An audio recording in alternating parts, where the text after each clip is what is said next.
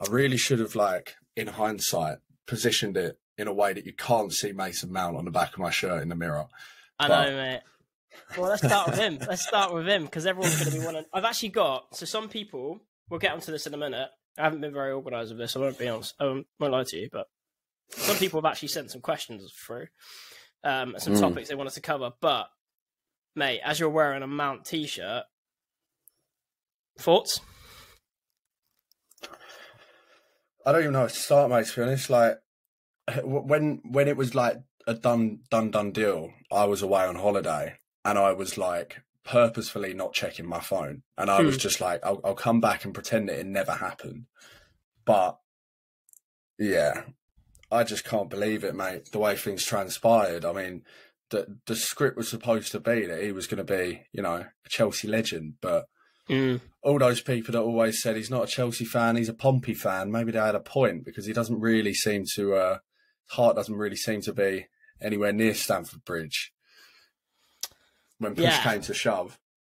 See, I've got a slightly different viewpoint on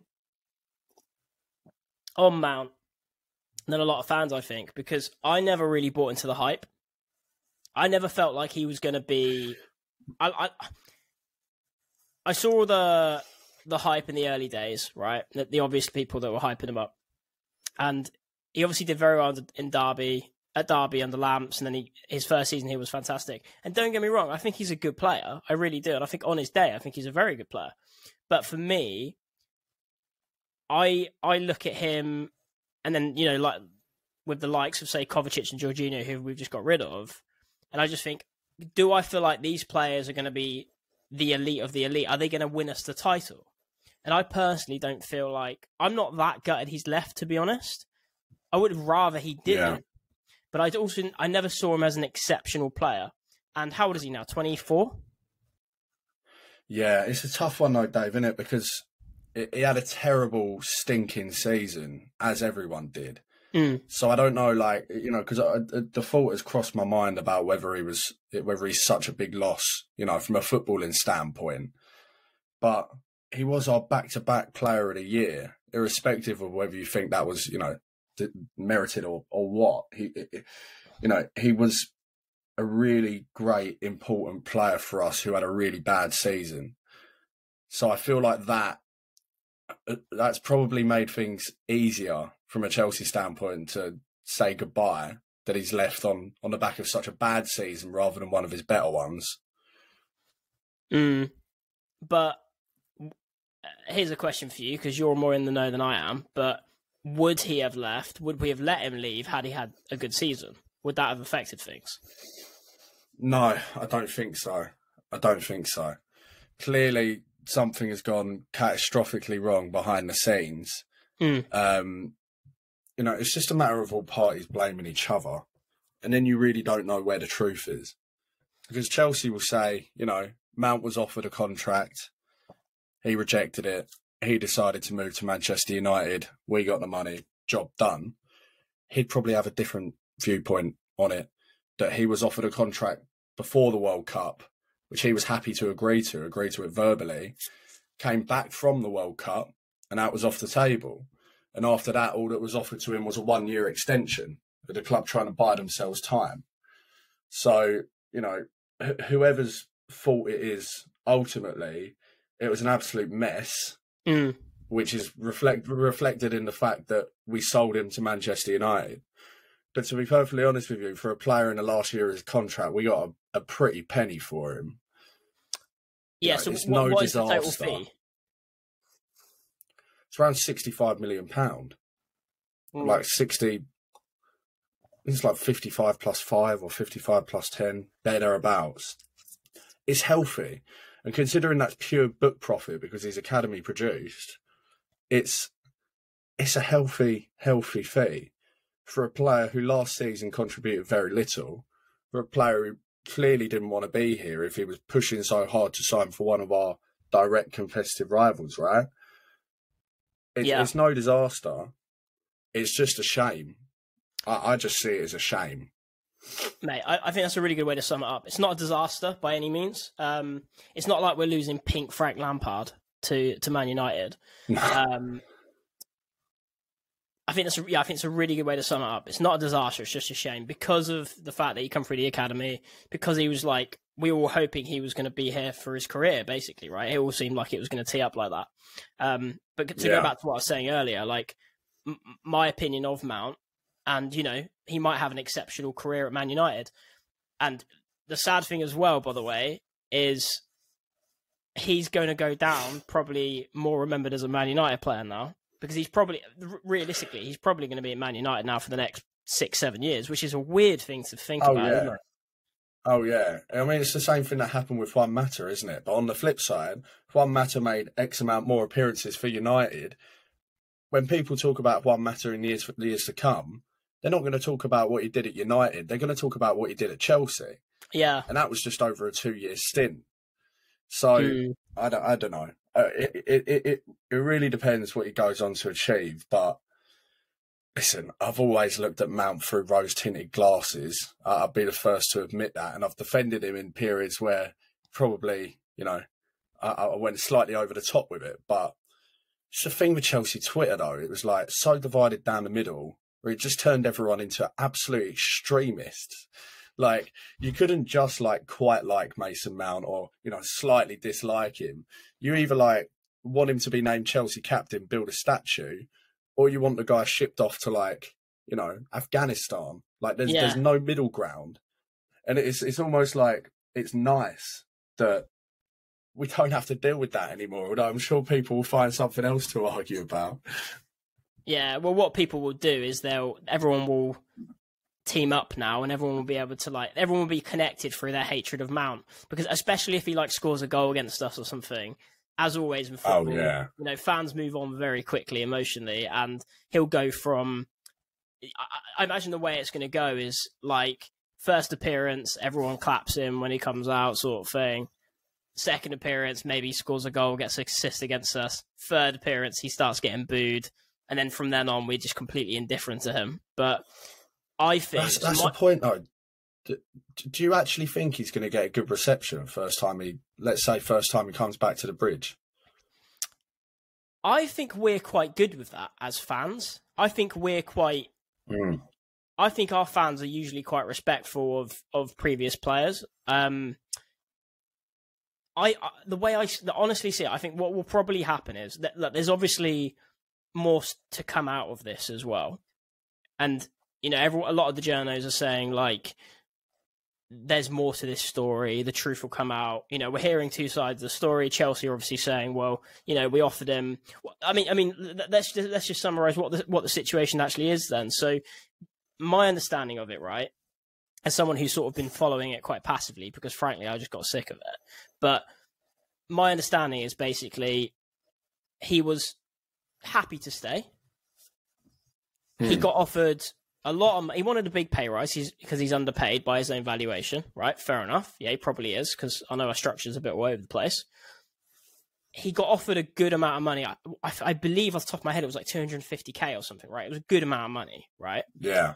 And he was like, yeah, that's good, happy with that. And then we offered him X amount years, whatever.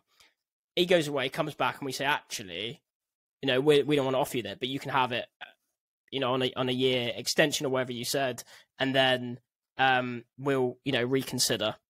And he then wasn't happy with that. And yeah, so can you sort of summarize what you know? I mean, mate, if you're irrespective of whether he's a childhood Chelsea fan, right? You come through the academy at a club, you work your way into the first team. You work under your absolute hero. You win the Champions League under Thomas Tuchel, and you get offered a healthy, long-term contract. You're going to be content. There's nothing that would suggest at that point in time that Mason Mount wants to leave Chelsea, let alone move to Man United, let alone force his way out of the club and sign for United.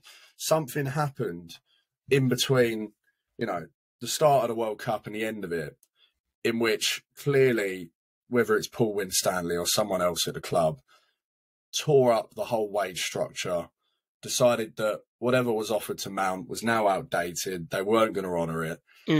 If that club then turns around and gives you a 1-year extension, offering you absolutely no assurances over your future, you know, we know what football's like. Mount could have a serious injury. He could have another bad season, at which point it's not the Uniteds that are interested in him. It's the Villas and the Brightons and the West Hams. That's the reality if he were to have another bad year. So from a footballing standpoint, you can completely understand why he wanted to leave. You know, tribalism is obviously massive in football. We like to think that those who come through the academy in particular absolutely bleed blue and, you know, would never want to wrong us, right? The reality is it's a profession. It's a profession. And, you know, you're a recruiter yourself. Like, I'm sure you can look at it objectively and see why he was left with very little option but to move from a professional standpoint, from a career standpoint. Yeah. The thing is, like, I think it's like people seem to want to go to the extremes, like you mentioned, like on Twitter, right, where we live and we get our football news and conversation, and it's either, you know, it's all Chelsea's fault, Chelsea fucked Mount over, whatever, or it's, you know, Mount's a traitor, and I think it sits somewhere in the grey area, if I'm honest. Like, I think, look, Mount clearly, I think if you're desperate to stay at a club, like you absolutely love the club, you don't leave. It's very simple. You don't leave. Now, yeah, obviously, you know, you have to be valued and that sort of thing. But at the end of the day, if you bleed blue, you're gonna stay, or you're gonna find there would have been some sort of agreement to be made. I think the reality is, it's like Mount wanted to stay. He wasn't desperate to stay in terms of, like, he's not going to make financial sacrifices, but he's happy to stay, keen to stay. But he also, like you said, for whatever reason, he felt a bit slighted by the board. There was internal arguments or whatever. For whatever reason, he obviously wasn't happy at the club. Man United are coming for an offer, you know, big team. They're building something. I think we just have to accept that Mount isn't, you know, he's not like John Terry. He's not JT. I do generally feel like someone like JT would have stayed even if it meant he wasn't top earner or something, because the love for Chelsea outweighs him earning an extra 50 grand a week. But Mount, I just don't think that's there.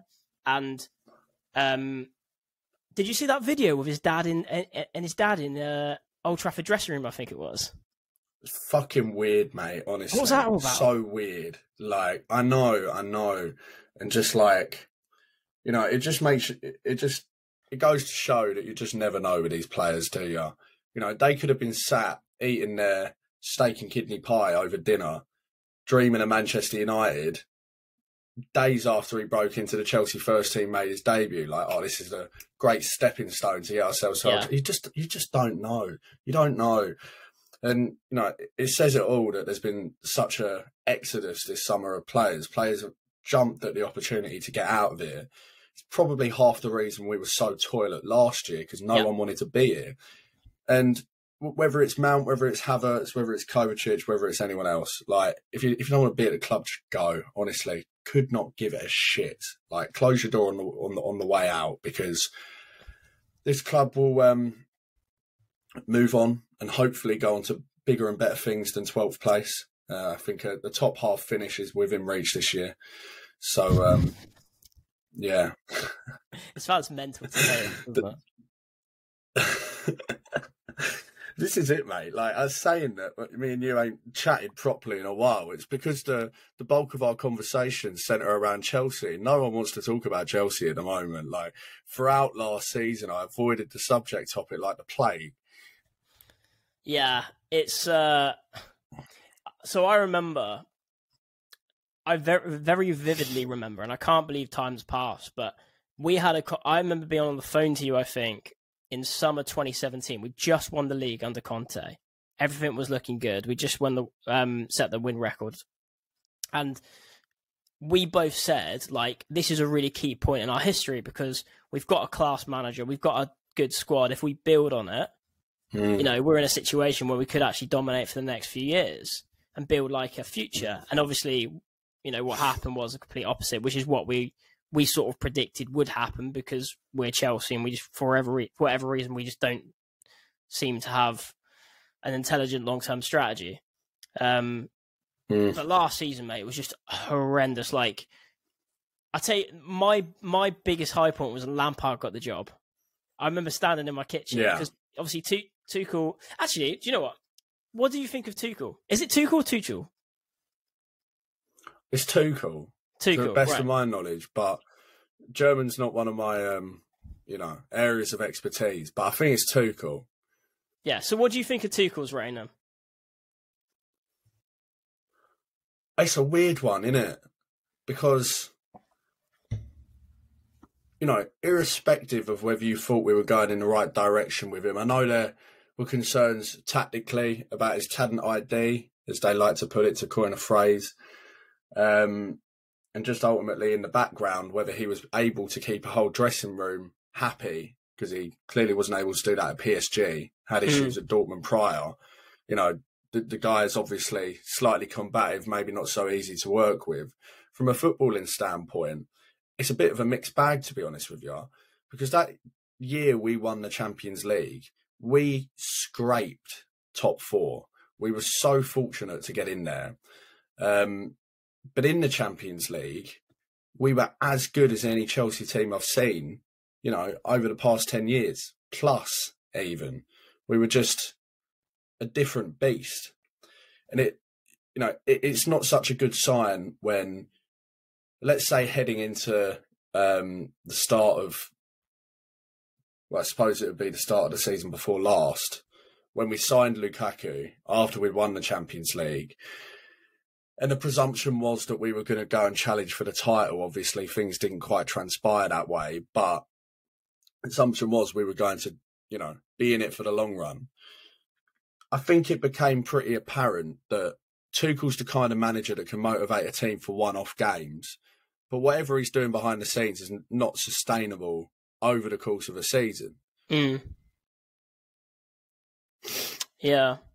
How's he getting on at Bayern?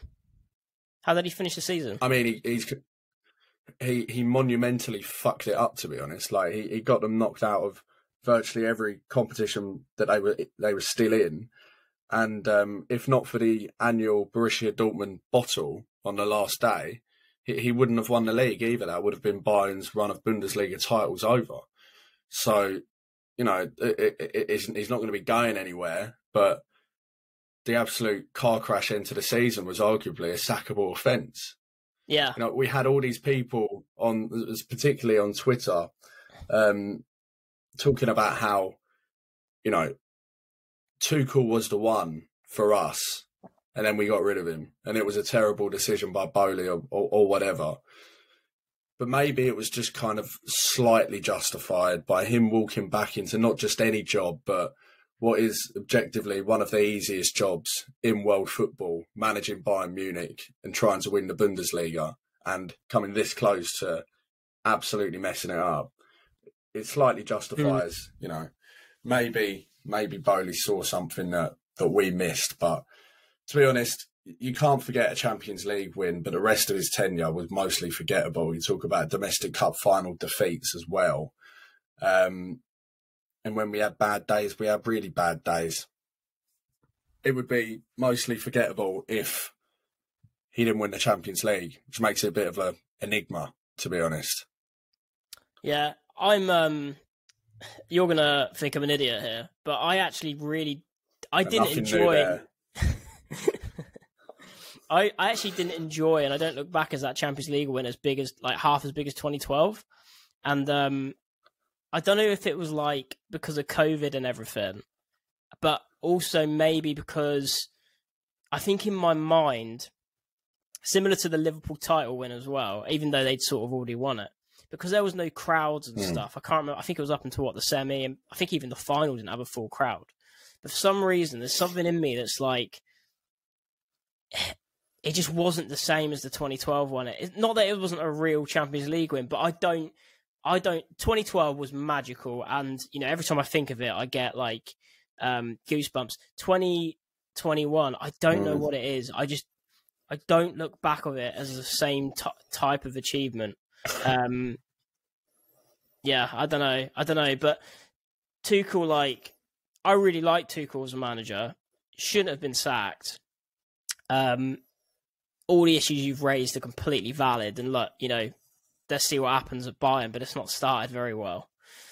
Everything seems to end in a car crash. But at the time, look, I really liked him. Absolutely not perfect at all. The football at times was dire, but again, looking back over the last few years, Conte had the same issues, that sort of thing. I think it's probably a deep-rooted mentality problem with the players that we've had over the last few years. But you don't swap Tuchel out for Graham Potter in any situation. No. Yeah, and I think that was half the issue in terms of, there's been so many top managers sacked by Chelsea over the years, most of which were widely adored in the fan base. But we just cracked on with it, and they became distant memories because we appointed someone else and we carried on winning. But for the club to have sacked Thomas Tuchel, who won us the Champions League, and then appointed Graham Potter, to be honest, there is slight revisionism with Potter, because the way he'd started the season with Brighton, he was the most coveted manager in English football. You think if any of the top 6 changed manager at that point in time, they would have been after Potter. Whether they would have been silly enough to pay the amount of compensation we did to Brighton's another matter. But at that point in time, Potter was hot property, which is mad to think now, because the guy looks like a circus act on the back of, the state he left us in. But I just think Chelsea, we love to win, needless to say. But the fans just love a winner. They love someone that they can really buy into. And I just never really bought into Potter. It was like just, watching his press conferences. It's like being at like a family gathering and chatting to your uncle. Like, yeah, it wasn't very like inspiring. It was just strange. But even though Pochettino, barring his PSG achievements, his trophy cabinet's bare, you just kind of buy into him a bit more. I don't know what it is. I don't know if we are as just simple and fickle as, look at this Argentinian man coming over with his suave accent and this and that, and his, intricate kind of football and tactics, and suddenly we just have full confidence in the bloke, but just buy into Pochettino in a way I never could have, with Potter. Yeah. Well, look, I think Chelsea fan base, not unique, but we're quite different in a way. And I think this all goes back to Jose Mourinho, because I think we've actually been completely spoiled, and we got spoiled early on, right? Yeah. So we had Ranieri. I really liked Ranieri, by the way. Obviously we swapped him out for Mourinho. We had Mourinho's peak years. Mourinho at that time was the complete package. And then since then, we've had really charismatic, driven, controversial, argumentative managers. And I think because we had it so good with Jose twice, maybe not so on the second stint. I know me and you were absolutely devastated when we left in the second stint, but I think that you have to be more than a good manager to be a Chelsea manager. I think you have to, like you said, you have to be very charismatic. You have to be inspiring. You have to have a winner's edge, because Graham Potter, I think even if he was successful, I don't think the fans have ever really bought into him. Even if he was winning, I just felt like the fans were like, we're a certain, consider Chelsea fans' background and that sort of thing as well. I think we like certain personalities, and for a manager to come out and keep saying, it is what it is. That's just the way the game goes sometimes. It's not what we want. We want someone to come out and fucking stick the dagger in sometimes. So yeah, I think that's something that Pochettino. Sorry, but I think that's something Pochettino he brings, but also I think there is an aspect of how was he like on the touchline? Does he wear a suit? That sort of stuff as well. The sort of non-tangibles that are outside of football management. And yes, it helps if they play good football. And it looks like Pochettino could be the answer to that finally, because fucking hell, like, how long have we been waiting for a manager who actually plays attractive football at Chelsea? Like, it's been pretty hit and miss over the last 15 years. Massively. And I have to say, effective or not, and it's brought us a lot of success. I'm sick to the back teeth of us playing with a back three, back five, whatever you'd like to call it. Just the prospect of playing 4-2-3-1 or something similar. I know it's so silly, but it's just so much more exciting to me than having three centre-backs on the pitch at all times. Do you know what I mean?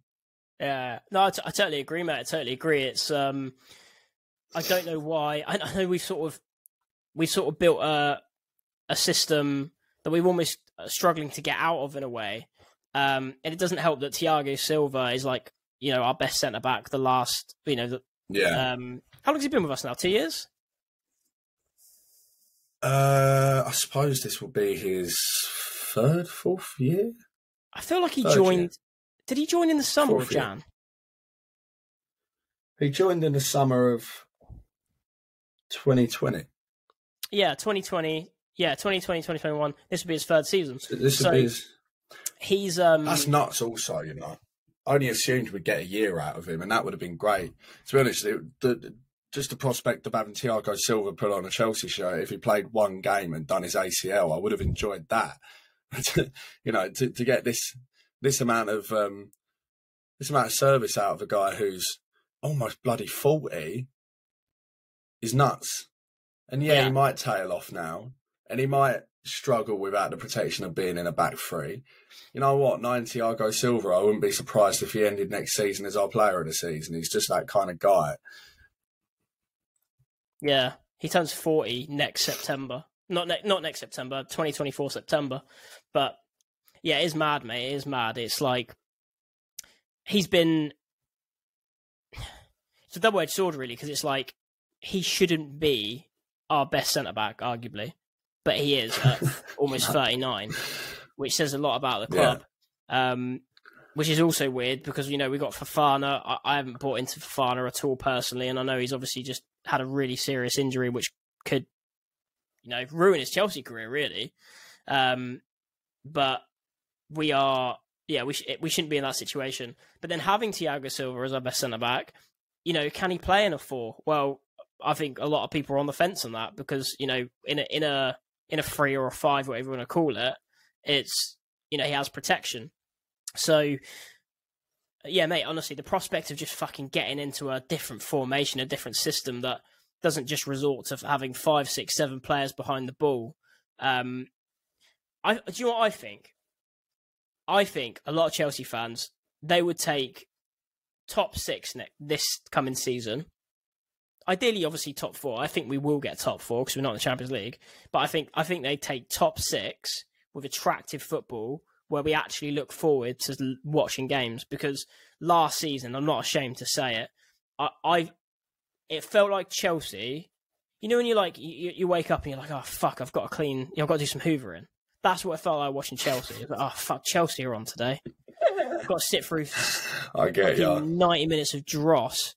And there was a little peak of excitement when Lampard took over where I was a bit deluded and I was like, he's going to come in, he's passion, sort shit out. I think it was Ashley Cole was with him as well. And we always, as fans, we're so stupid sometimes because we're like, just get a manager in who's going to beast them and, sort their shit out and that'll motivate them. Obviously it doesn't work like that, but mate, fucking hell. What a shit season it was. Jesus Christ. To be honest, I was very much with you in that.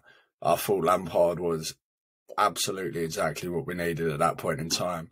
It's like an undeniably talented squad of players, but just largely uninterested. And from my perspective, you put Frank Lampard, Ashley Cole in that dressing room, they're not going to accept that these players can not give a shit or not respect them or this and that. We were arguably worse under Lampard than we were under Potter. It just it became so miserably predictable in that it didn't matter who we were playing, whether they were top of the league or bottom of the league. You just knew we were going to lose, irrespective of whether it was at home, whatever. You just knew we were going to drop points. there was a period in time where I was legitimately worried about relegation, because I'm looking at the fixture list and I'm thinking, where are the remaining points going to come from? You know, if we can't beat likes of Nottingham Forest, etc., where would the points come from? And I mean, Lampard kept us up. That's as far as the history books reflect. He came in a transfer ban and got us top 4, and then in our hour of need swooped in and saved us from relegation. And you know, he'll go down as one of the greatest managers in our history. Yeah, it's. What do you think of Lampard as a manager? Honestly, shit. Really? And it kills me to say that, mate, because like he'd done well at Derby, and that first season here, there's no doubting that what he achieved was impressive. To lose Hazard, not be able to sign any players, bar Kovacic, blood the youth and still get top 4, really quite impressive. At the same time, our defence was absolutely shambolic that year. There was no real coaching going on, and that was pretty clear. It was just kind of like vibes. Like it's like when I used to manage a Sunday league football team, and it's like, right, here are your positions. Work hard, you know, play hard, get stuck in, have fun, do it with a smile on your face. It was like literally one of them. But mate, like Everton, terrible. Chelsea again, terrible. I think he's had a pretty hard time with it in terms of his last 2 roles. Like Everton's an impossible job, an impossible club to manage, let alone like from a football standpoint. And he ran into a burning building covered in diesel, like taking over Chelsea from Potter. But I think he thought it was going to propel him back to the top, where he could be in the running for jobs in the Premier League, or even the permanent Chelsea role. So he could never say no to it, right? At the same time, you're now thinking, would a Championship club take him on? They probably will. Someone might be silly enough, but pains me to say it, mate, but he's a terrible manager, in my opinion anyway. I'm not quite as extreme as you. I think most people agree with you, by the way. And I've had an argument on Twitter about this. Here's my honest opinion, right? And like emotion out the window. Obviously, we love Lamps. He will always be a Chelsea legend. You know, we love him to pieces, and it wouldn't surprise me if he's back manager one day. To be honest with you, but here's my honest opinion of him. Right? So he did well at Derby. You know, not exceptional, but he did well. I think didn't he take him to the playoff final and lose? Is that right? He did, yeah. Yeah, cool. So he did well at Derby, developed Mount really well. Cool, nice one. Gets a job at Chelsea. Context, guys. He takes over one of the hardest jobs in world football, arguably one of the hardest jobs in sport, managerial-wise. In his second year in a job, he's only going into his second year of management, right? And like you said, it's one of the hardest jobs in one of the hardest situations after a transfer ban, after losing Eden Hazard, who we knew would be a big loss, and it turns out is probably twice as big of a loss as we thought it would be anyway, right? Because he's, you know, he was doing so much for the club. He comes in, the football was erratic, I think is a good way to play it. I think we actually played some of our best football, you know, attacking football, attractiveness-wise, under Morris and Lampard. Like, the Super Cup against Liverpool comes to mind. We played some really good football. The way we moved the ball around sometimes in the first half of the season, it was awesome. It's exactly where I want Chelsea to be. You know, pick the ball up, touch, pass. That's what we need to get to. Hopefully we do on the Poch. But anyway, you know, someone raised it to me. There's a guy called... Agent Cody Banks on Twitter. He's been there since like 2012. He's a Man United fan. It's called Ben, and we always have arguments because he's Man United. He's a big Pogba fan, whatever.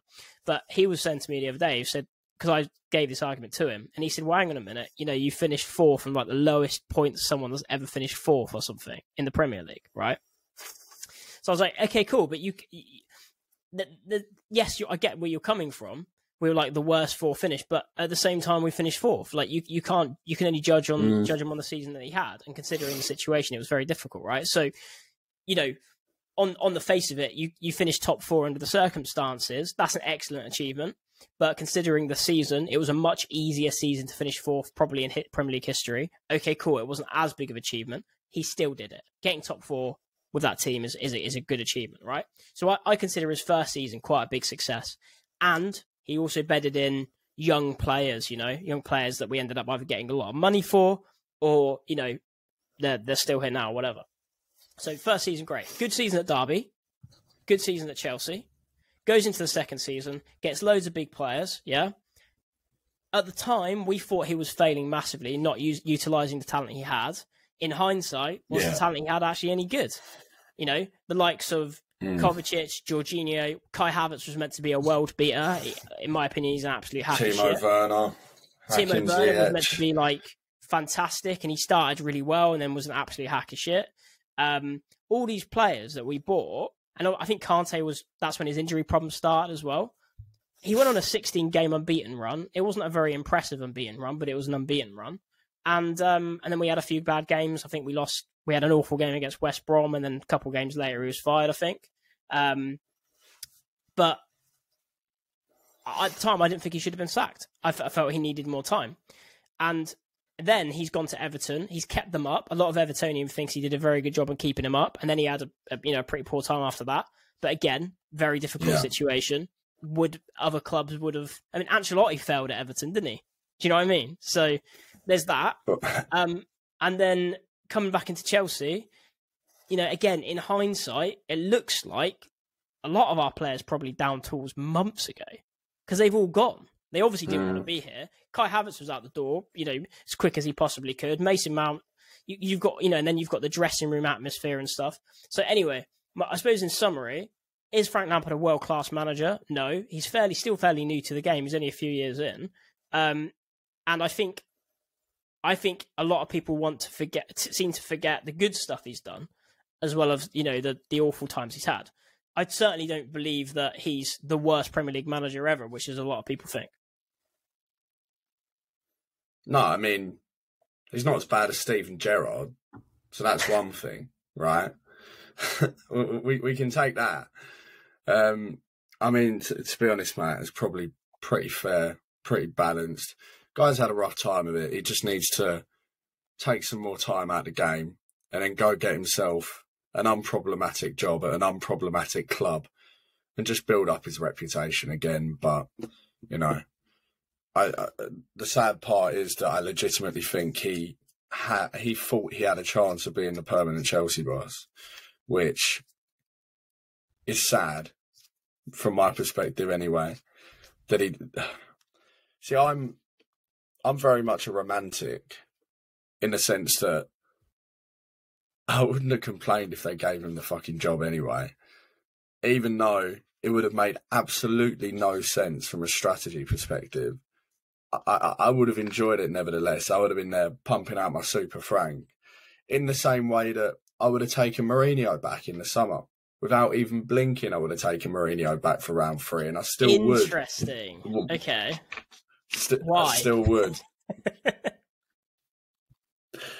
I think it's been overplayed, this kind of demise of Mourinho, right? So, he had a bad season at Chelsea. No one can deny that. We finished 10th. We had a serious amount of injury issues and there were some problems behind the scenes. Fine, that was done. He won the Premier League the year prior. So if your argument is because of that season, he's a bad manager, well, a few months prior, he was literally lifting the Premier League trophy. So that argument doesn't really flow with me. He goes to United. They finished second. He did a great job at United. The problem with Mourinho is that where he, particularly in the public eye, in interviews to the press, to the media, can kind of have a visible breakdown and become so kind of bitter and snappy and just a little bit disgruntled, it just escalates the whole situation, whatever's going on. And every single kind of, footballing misdemeanor on the pitch just becomes amplified. From a footballing standpoint, Mourinho, I don't see why he can't still be the manager that he was. I know football's moved on. He's doing a great job with Roma. Tottenham, I mean, you saw what happened with Conte. That's another job. To be honest, that'd be a great job for Lampard, because that seems to be another impossible task to try and manage Tottenham Hotspur. No, I don't think he wouldn't. His name's not Mason Mount. He wouldn't do that to us. But I would, even just from a purely romantic standpoint, I'd love to have Jose back. I absolutely love it. He belongs here anyway. Jose Mourinho's Chelsea. Just sounds right to me. I love Jose. I didn't want him sacked in 2015. I thought it was, I thought it was a bit of a joke. It was a weird situation because the 2014-15 season, we started so well. I remember it so vividly. We were playing. I remember reading an article where we were described as a mixture of Barcelona and Bayern hybrid, because we had Fabregas, Nemanja Matic. When Matic was, at the time, we thought he was going to become, one of the world's best defensive midfielders. But it turned out it was just probably a purple patch. So we had him and Fabregas. We had De Costa up front. Hazard. It was all looking fantastic, and we were playing. We could overpower teams, but we'd also play fantastic football. And everyone, Jose had pretty much made a big song and dance about the fact that he was, and he's now making more of an effort to be an attacking manager, right? I remember all this. And then we got smashed by Spurs. Harry Kane, I think, maybe scored a hat-trick or something. And he just shut up shop. And Eden Hazard basically dragged us to the title that season. But the football was dire for like 2.5 months. I think it was just like 1-0s and stuff, 2-1s. It was crap. I don't know what happened. Jose seemed to like get a bit scared and, just be like, go back to his old ways. And it was a shame because we were playing such good football. But yeah, anyway, we won the title. Fair enough. It worked. You could justify it that way, And then I remember me and you chatting at the time, because that's the summer we signed Falcao, I think, isn't it? So we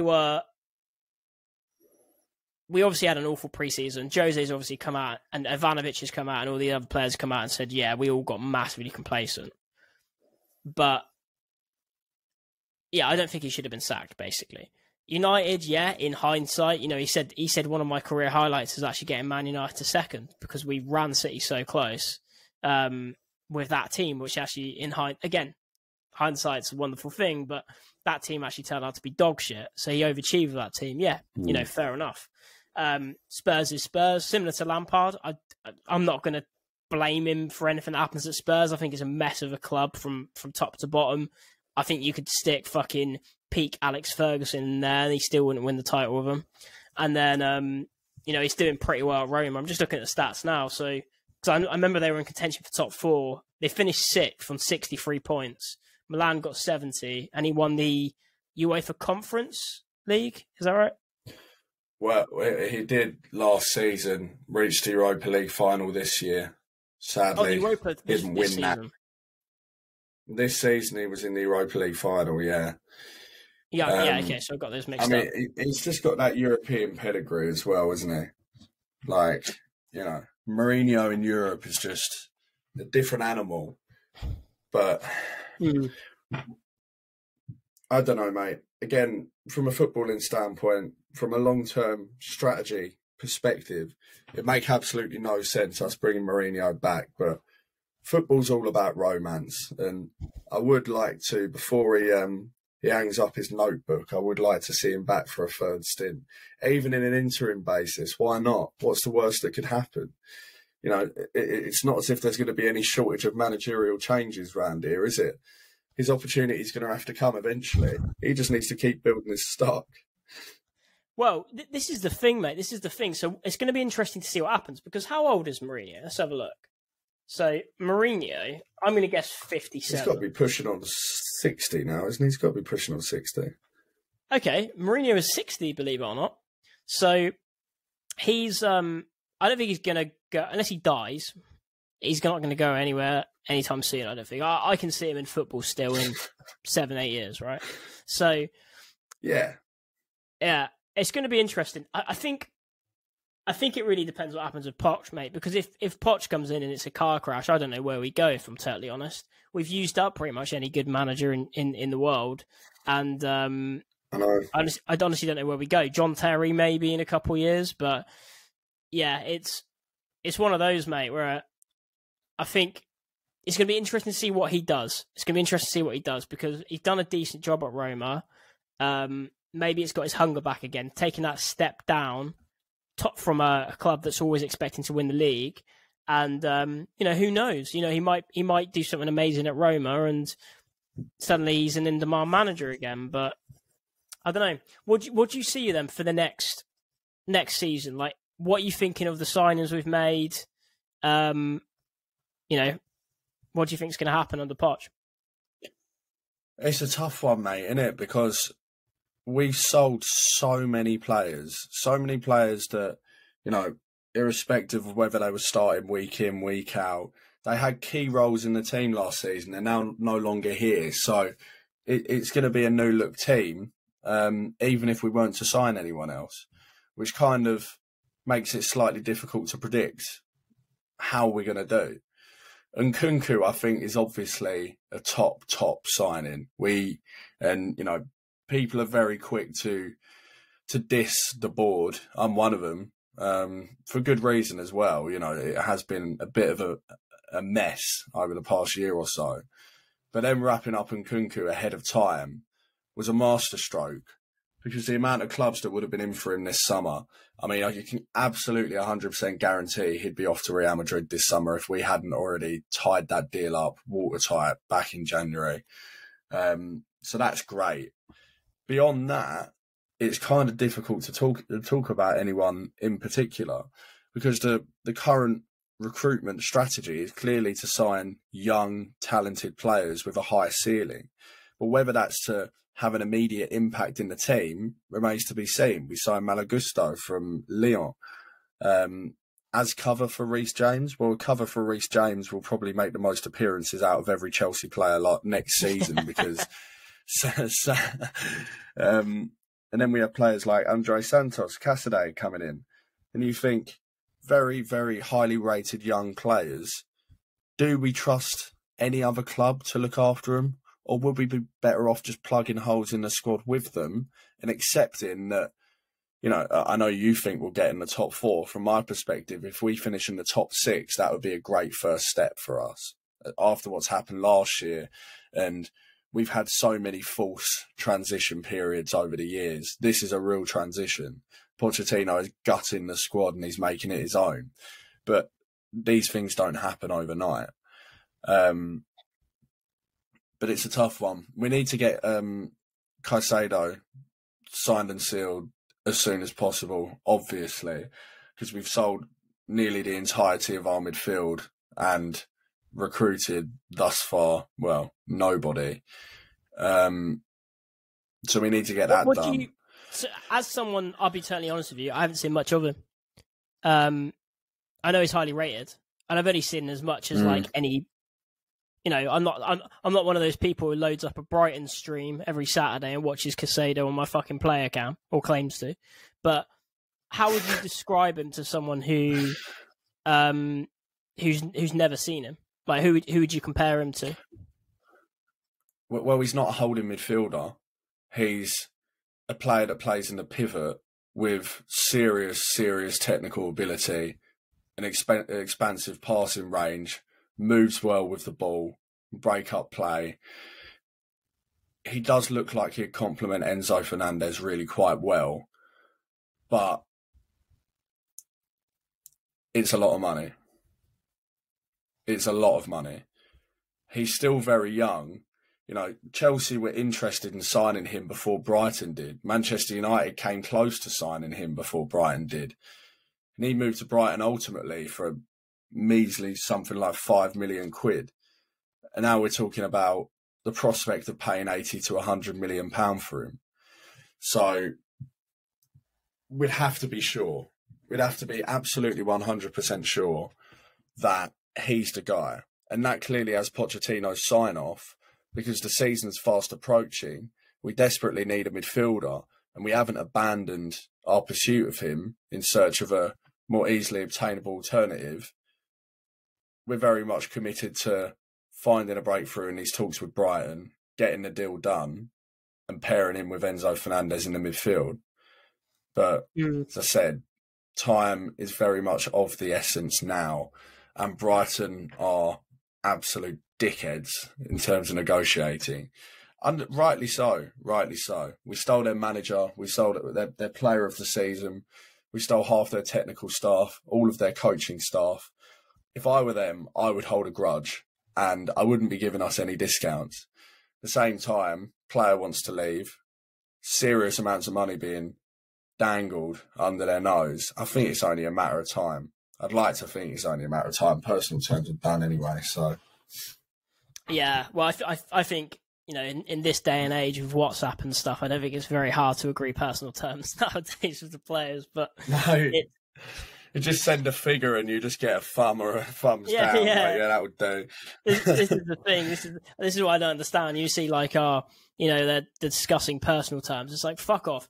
How hard is it in 2023 to just, you know, get hold of the player off the record and be like, if we put in a bid, would you join if we offered you X amount? I think all that stuff is just like Sky Sports running through their structure.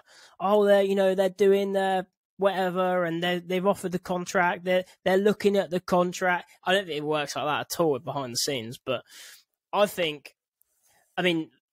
really like Enzo Fernandez. I don't think we've seen half of what we could have seen, because he was surrounded by idiots last season.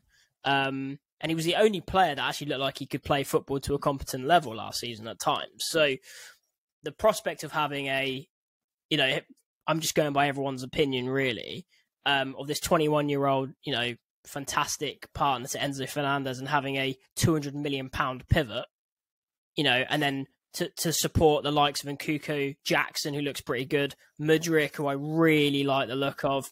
We could be seeing a completely new Chelsea. And then if we have Pochettino over the next few years, he does seem like the type of manager who would stick around for the next 4 or 5 years. I mean, if you can put up with Spurs for several years. He didn't want to leave Spurs. There's no argument to make that he could still be there if he wasn't sacked. So there's no reason to think that we wouldn't have a manager for the long term here. Yeah. So I'm really excited about it. And I think we're like you, mate. I think we'll get him. You know, the money they're chucking around, they've rejected 70. I think they've asked for 100. They're just playing hardball. There's loads of time as well. It's probably going to go down to the last week or so, and we'll get him for like 85 million or something. You know, which is, nowadays, if he is that good, he's 21, and we have him for the next 5 or 6 years. It's money well spent, in my opinion. But let's see what happens. I mean, like you said, you know, we've lost so many players, but the players we've lost, mate, apart from Mount, I'm super happy with the departures. Like, say what you want about the Bowley regime and how much of a fucking car crash it's been. Jorginho, been begging for him to leave almost since the second month he joined, because I think he's absolute trash. Kovacic, as you know, never been a fan. Always said, if you had a Jorginho and Kovacic in your midfield starting on a regular basis, you're never, ever going to win the title. So very, very glad he's gone.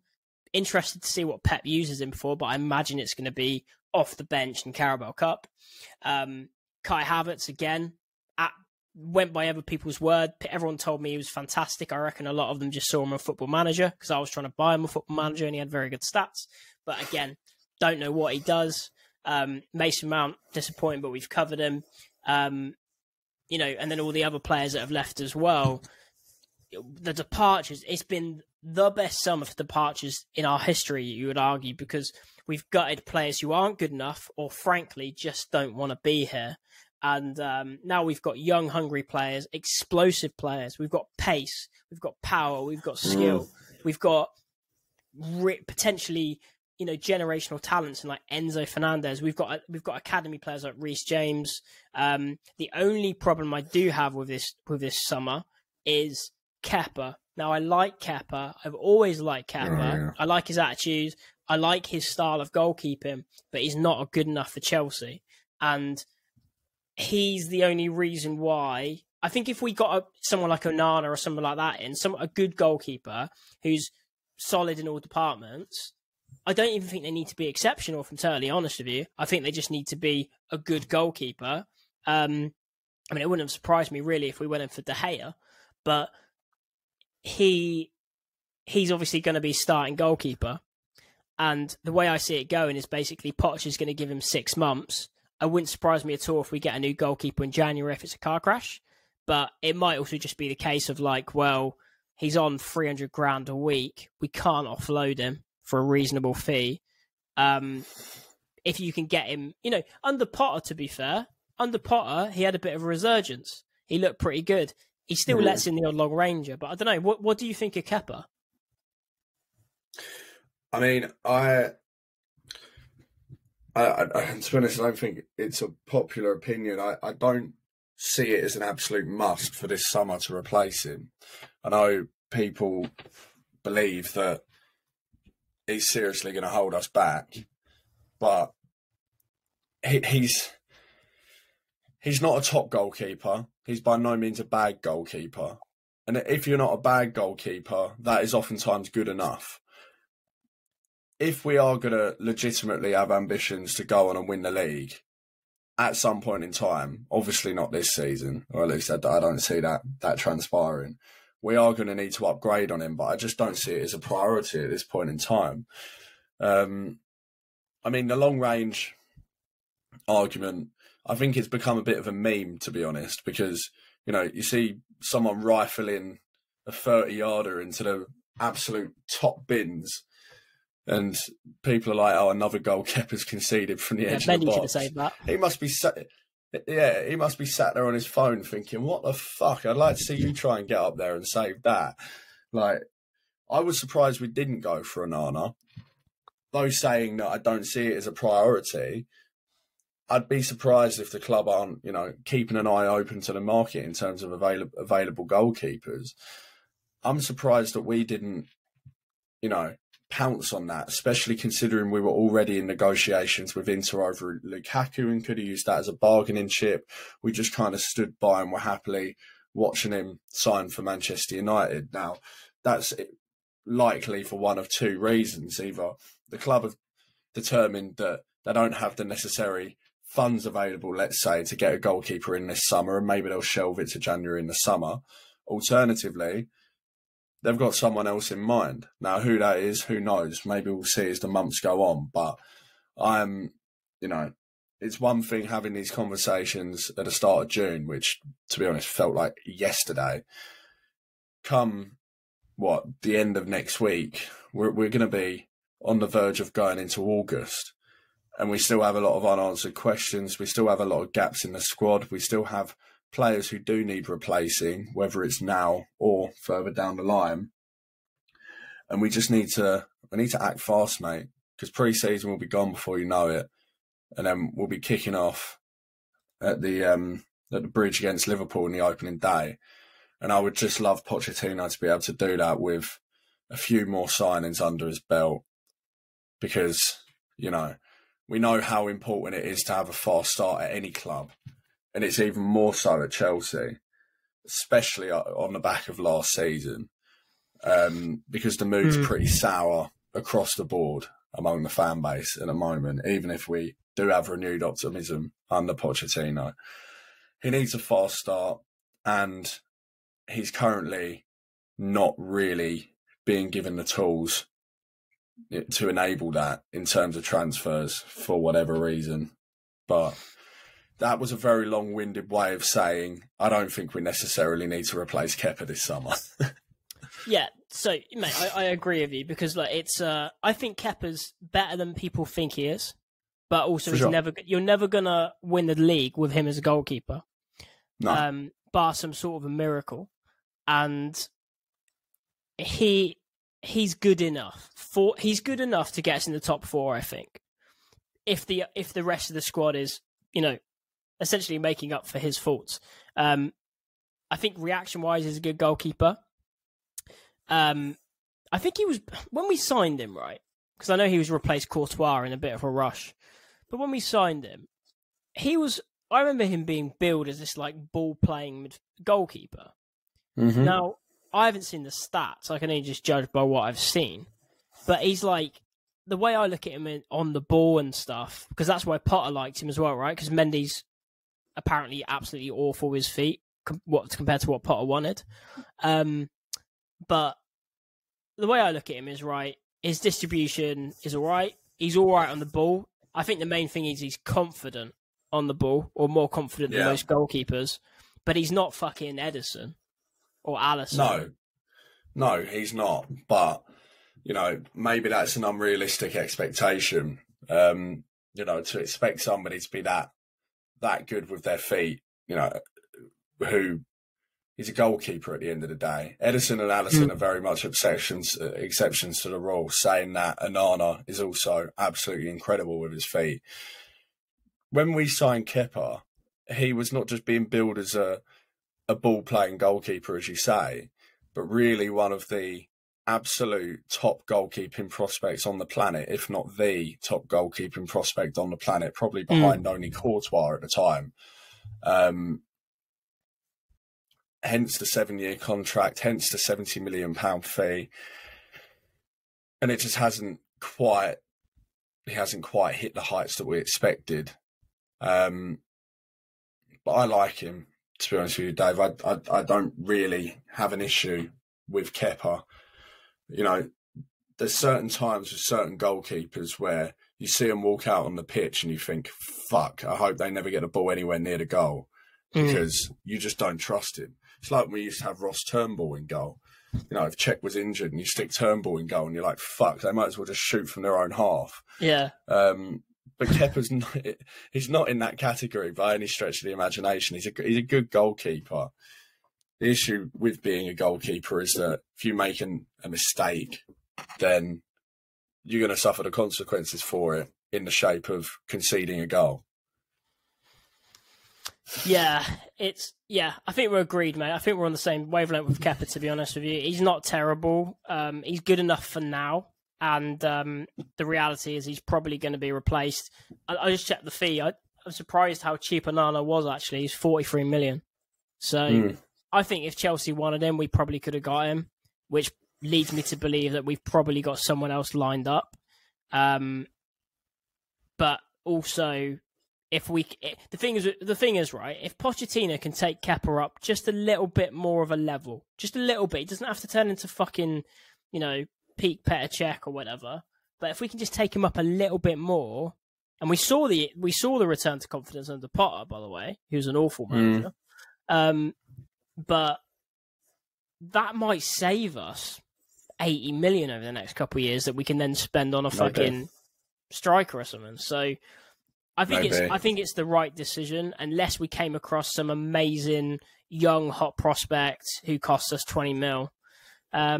I think to end this, mate, because we've been talking for an hour, there's a couple of questions that have been chucked through on Twitter. I think it'd be good to do some questions from Twitter to get our fans involved.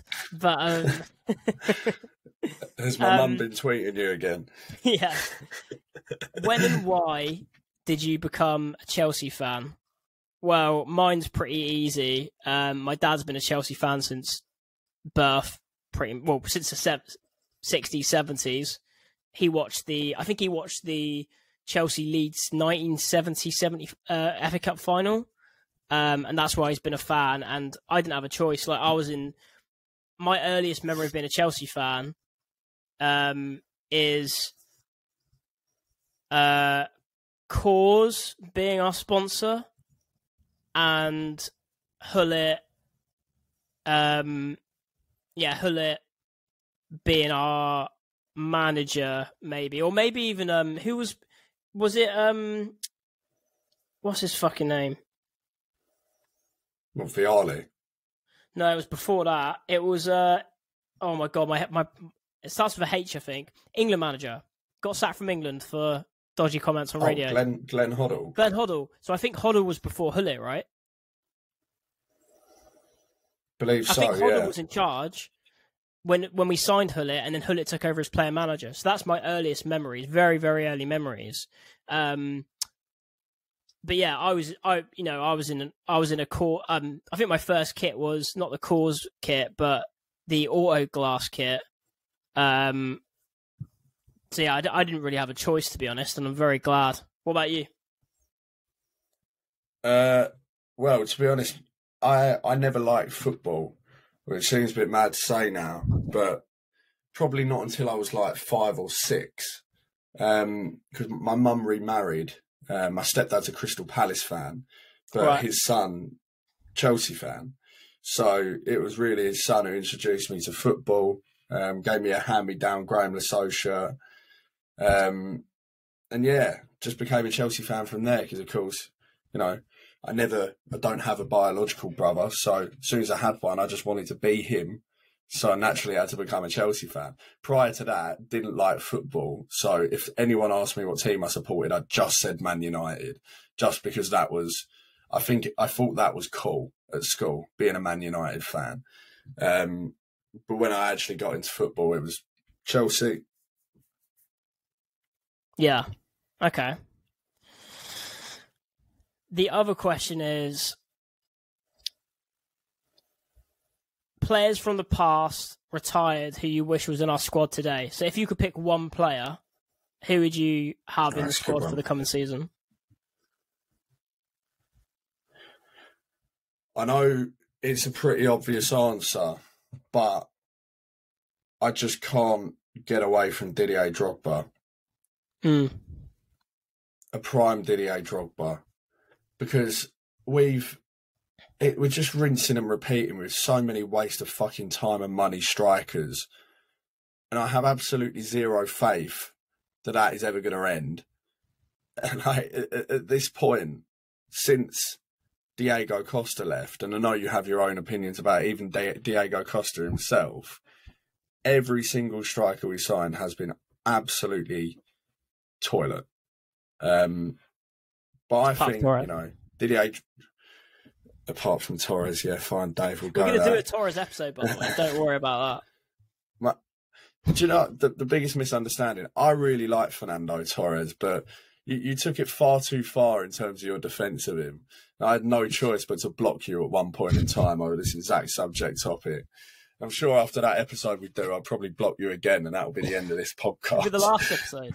Be the last episode of the podcast. Literally closing the curtain on that. What about you, mate? Who are you having in the squad? Well, how fit's Brozier? Not quite there yet. What did he do? His ACL?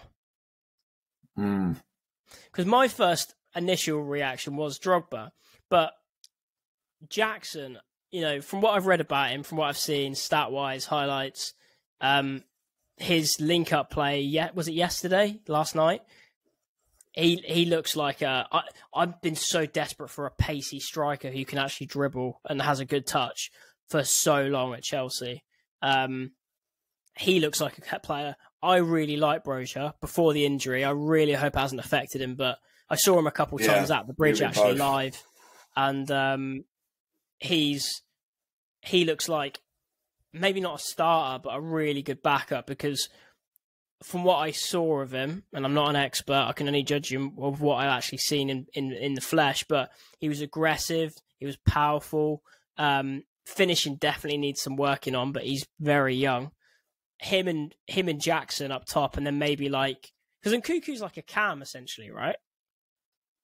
Yeah, he's not an out-and-out striker. I mean, Pochettino was saying that he could play either side of the attack as a number 10, through the middle as a 9, or even as a number 8. So you got options there, but he's not an out-and-out striker. Yeah. So because the way I see it is, and we're going off on a bit of a tangent here, but the way I see it is obviously Mudryk. I see a 4-2-3-1 makes complete sense. Going back to what you said earlier, we've got Mudryk on the left, obviously. We've got Nkuku in the middle. And then we're on the right, we've got Madueke, who, to be honest with you, looked really good last season, and I hope he continues. Mm-hmm. Or realistically, Sterling's probably going to start on the right because he's the more senior player. And then we've got, Jackson or Brazier up top. More likely Jackson. And then in Kuke, maybe if certain games, maybe we play a false nine or something like that, depending on how the season goes. So I don't actually... If I could bring a player into the current squad, I would probably bring Frank Lampard. I think. Yeah, I'd probably bring Lampard because he brings you 20 goals a season. And I think the thing that we've massively been lacking over the last X amount of years, actually, is goals from midfield. Because you look at the players we've had, Kante gets a nosebleed as soon as he gets into the 18-yard box. Mason Mount he didn't quite hit the numbers we hoped. He was decent, but not amazing. Kovacic, again, just for whatever reason, can score an absolute banger. But when it comes to do you know what he reminds me of, mate? Iniesta. Iniesta is one of my favourite ever players. I think he's actually one of the best players ever. But I don't understand how you can manipulate a football the way these players do and not be capable of hitting the target from 18 yards out. I mean, Kovacic, technically, carrying the ball and everything, as much as I don't like him, very, very good. How he's so... It's like his foot goes weak as he swings for the ball and he suddenly can't strike it because he can ping a ball. He can ping a 45-yarder, but when you ask him to finish an easy chance, it goes up into the stands. I would love to know the reason from a psychologist or something. It's bizarre, mate. You make a good point about goals from midfield, though, and that is such a tough predicament to resolve. United done it pretty simply with Bruno Fernandes, but I don't see us finding a silver bullet solution just like that. So Lampard's a good shout. Lampard's always a good shout. You could argue, a more defined holding midfielder as well. Someone like Essien, obviously when fit, when in his prime years, profile-wise, maybe that's more what we'd need. But yeah, I mean, the good thing is, in terms of the past, certainly the past 20 years or so, there's a lot of players to choose from that would walk into this starting 11. That's what's seriously depressing, really, that we've had that calibre of players and now we have to endure. Yeah, well, I think the reality is if I'd gone first, I probably would have chosen Drogba. But also, I'm optimistic about Jackson. And I'm optimistic about Brazier, but I'm also optimistic. One of the main problems we've had is, over the last few seasons, is chance creation. And we've struggled we've really struggled to provide our strikers, the ones we did have, with a good amount of chances. The chances always seem to fall to the left wingers, right wingers, or the cams for whatever reason. I don't know what it is about Chelsea, but all the fullbacks. Oh, the fullbacks, yeah. The system. Chances always seem to fall to the fullbacks. Yeah. Did you see that stat the other day about Mason Mount? He had I can't remember exactly what it was, but it was something like he scored the most goals of all Chelsea players in the last 3 seasons, and he's only scored 27 goals. Yeah, I think since Hazard left, Mount scored the most goals out of any Chelsea player. That is depressing.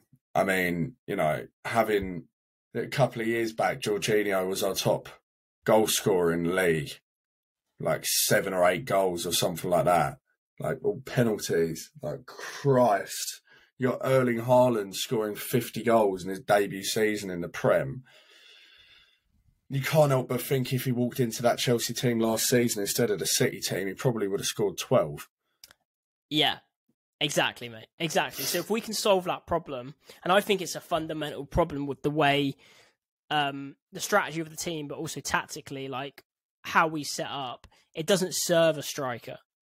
The type of striker it serves is someone like Lionel Messi, who can drop deep and then connect. But the way we built our teams over the last few years, we don't. It doesn't matter who we've got because they're just not going to get the service. Erling Haaland's a great example. One of the best, probably going to go down as one of the best goal scorers of all time. But, you know, we've seen him at City. If he doesn't get the service, he's ghost. I don't think he scored in his last 8 games of the season. No, he went on a little bit of a drought, yeah. So if we can solve that problem, we can be... And basically what we need to do is be a bit more direct, because one of our problems is, again, over the last season, I don't understand why, but when that through ball's on, we don't play it. Aubameyang, as much as, you know, he was a hack of shit as well, the amount of run, if you watch him, he's running in behind. All it needs is a ball from Mount, a ball from Havertz, a ball from whoever. It doesn't come. And whether that's instructions or lack of confidence, I don't know. But if we can solve that problem, there's no reason why the type of Nicholas Jackson can't get 15 goals. Brozier gets 5 to 10. Mudryk probably gets 5. Madueke gets a few. I reckon Enzo Fernandez is going to score a couple bangers because he's clearly up for a long shot and if he's capable. And then Nkuku's probably going to get, another 10 as well. So, yeah, I think, mate, in summary, to summarise this podcast, I think we're in a really good place. If we can get Casido or someone else, we've got a really solid team there, an exciting team, more importantly. And if we can get top 4, if we can get 4th, playing good football, I think we'll all come away thinking Pochettino's a fucking bollocks. Well, just keep our fingers crossed. I can't endure another season of shite like last year. Yeah, mate. But cool. All right, nice one. Well, look, we've kicked it off. We're off the mark. We are. Yeah, if you're listening on Spotify or whatever, please follow the podcast and rate it. If you're on YouTube, please subscribe. Share the clips as well. I'm going to be putting some clips up on my Twitter. I'm sure Jamie will as well. And we're going to try and do this once a week. So, yeah, it's going to be an exciting season ahead. Cheers, mate.